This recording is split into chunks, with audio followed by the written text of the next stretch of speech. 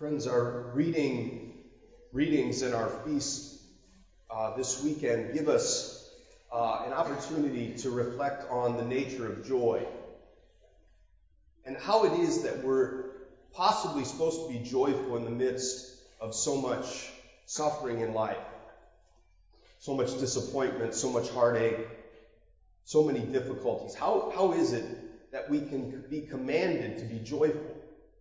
Because that's what the feast does today. This feast, and why I'm wearing this beautiful rose vestment, is it's called Gaudete Sunday, which is the Latin word for rejoice, but it's a command.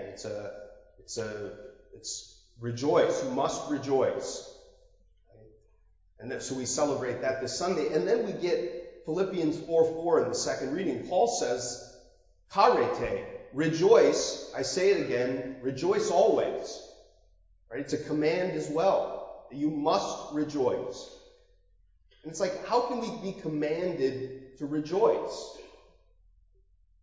So the first distinction I think that's important is we have to really distinguish between emotional joy and spiritual joy. Right? Emotional joy cannot be commanded. Emotional joy on the emotional level is the possession of some desire that we wanted, right? It's feeling good. It's getting the job we wanted, or getting the grade we wanted, or the girlfriend we wanted, or whatever, right? It's the possession of some desire, right, on an emotional level that we have. And we know that those things can't be commanded. Right? If you've ever tried to tell a person that's struggling in a bout of depression, like, just get out of it. You know, like, just make yourself feel better. Right? We know that doesn't work. The emotions can't be commanded like that. Right? They just are. They are what they are. How we respond to the various things that happen to us and within us. And the complexity of our own psyche and the craziness that happens outside of us in the external world that we can't control make emotional joy just something that cannot be commanded.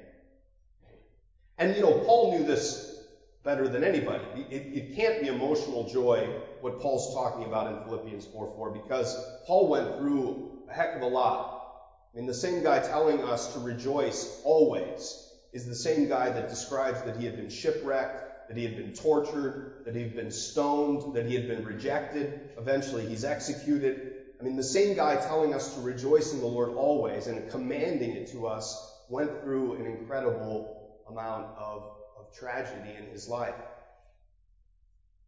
The other way I was thinking of this was, or where this hit me hard, this distinction was, about 9 years ago today, I was set to give my first homily. I was my last year of seminary as a transitional deacon, and so they send you out to practice preaching for the first time. And my first homily was scheduled 9 years ago for Gaudete Sunday, the third Sunday of Advent. And so these readings were the same readings, because we're on a 3-year cycle, and so it was a couple of cycles ago, 9 years ago. And so, it's my first homily ever. Okay, so I'm working all week. I have no idea what I'm doing, and I'm trying to figure out how to do this. And so I prepare what I think is a halfway decent first homily. And then, tragically, on December 12th, that Friday, was the Sandy Hook shooting, the elementary school shooting. And this was going to be the reading. Rejoice. I say it again to you, rejoice, always. And of course, I had to scrap my homily. I had to rewrite it, right? Somehow enter into something.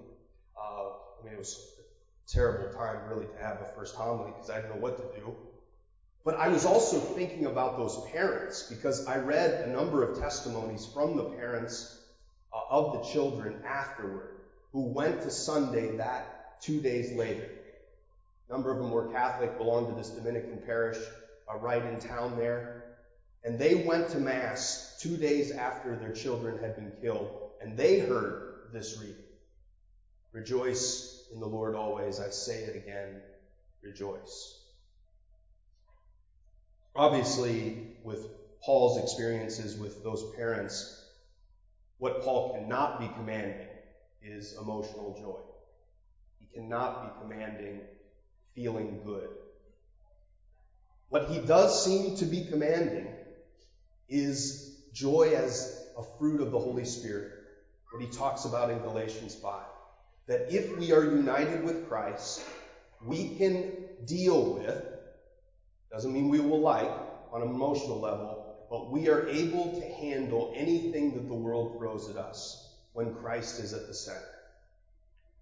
Right? That when we're anchored in the rock of Christ, that no matter how much around us goes wrong and inside of us goes wrong, that somehow, right, we can remain joyful. At the deepest core of our being, there can still be a level of joy, even in the midst of incredible suffering, because we feel like and we know that everything is in God's hands. And that's, I think, what Paul is commanding, that if you put Christ in the center, then you can be commanded to rejoice.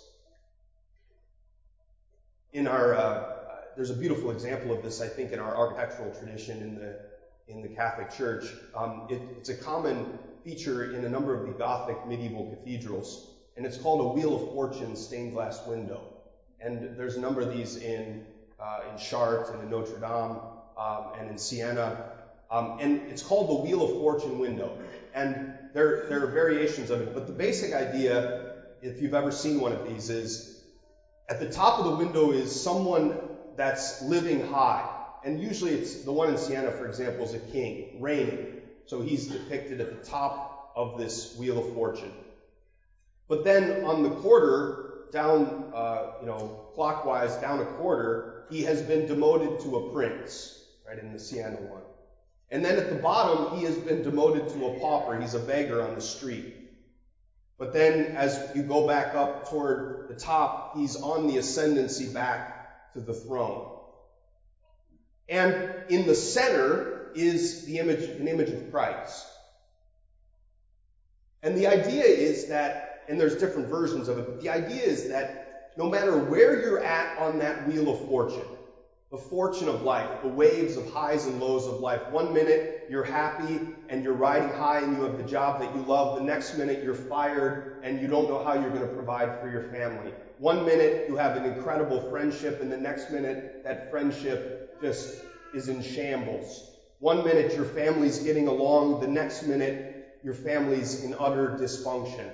One minute you have financial security and the next minute you're really struggling to get by. All of that happens along the outside of the wheel, but in the center of the wheel is Christ. And no matter where you're at on the rims of that wheel, if you're linked to Christ, you can experience the stability and security and safety of being centered in Him. It's a beautiful image. It's a Wheel of Fortune. We all know it. Things go up and down. Our emotions go up and down. Circumstances of life go up and down. But yet, if there's something in the center that keeps us anchored, I'm from the lake, so I love the image of having a boat, right, anchored, and then the waves just can overrun it, but it still stays solid, right? It stays tied, right, to the ocean because it's anchored, or a rock. Right? There's that hymn, "No storm can shake my inmost calm, while to that rock I'm clinging." No storm can shake my inmost calm, while to that rock I'm clinging. A different historical example. Is anyone familiar with John Lennon's song, "Watching the Wheels"? I was asking my dad, who's here, if anyone would know that Lennon song. He wrote it a couple years before he died, and after the Beatles. It's actually a beautiful description of that Wheel of Fortune image. He says, I need to get off the wheel, basically. I got to let go of worrying about kind of where I'm at on the wheel. It's kind of an interesting. So you listen to it. I like Chris Cornell's version better than Lennon's version, but listen to that song. It's an interesting take on the Wheel of Fortune. I also wanted to mention that yesterday I had the honor here in this church of celebrating the funeral of a parishioner, Donna Niehaus. If any of you know the name or the story, it was a national story in the 1970s. Donna went through a lot. most famously, her husband, who worked for OI, was abducted in Venezuela in 1976 while they were living down there.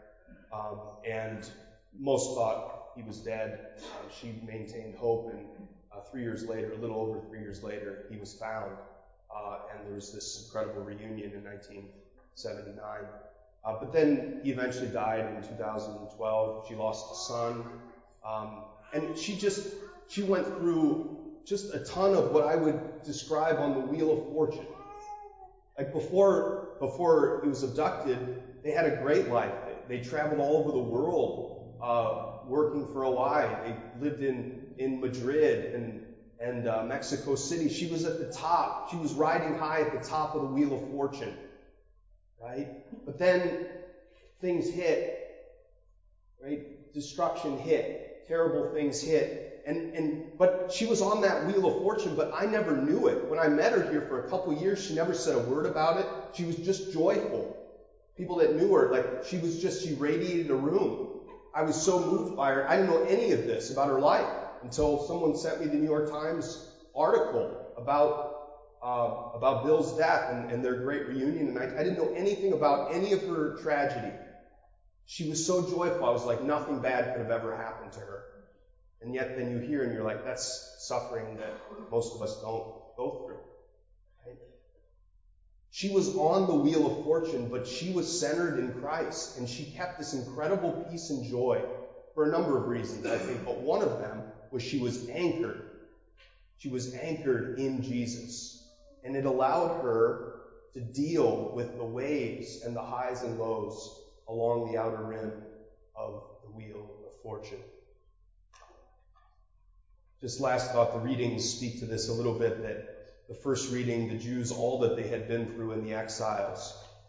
But you see these little glimpses of that they still have hope and joy in the midst of all they've been through on the outer rim of the Wheel of Fortune. In their various exiles, their various persecutions, they still hope in joy, right? Because they're still anchored in Jesus. And then John the Baptist in the gospel, he doesn't get caught up in all of the things around the outside of the Wheel of Fortune. People are thinking he's the Christ, and I always say, I probably would have started to believe my own PR if people were saying that, I would have probably started convincing myself that was true. John has none of that. He's just like, no, I'm not the guy. I'm just preparing for the guy. Don't confuse me for him. I am not him. I'm just the precursor. It's all about him, right? I'm not taking attention away from him. He doesn't get lost around the outer rim. He stays anchored and centered in Jesus.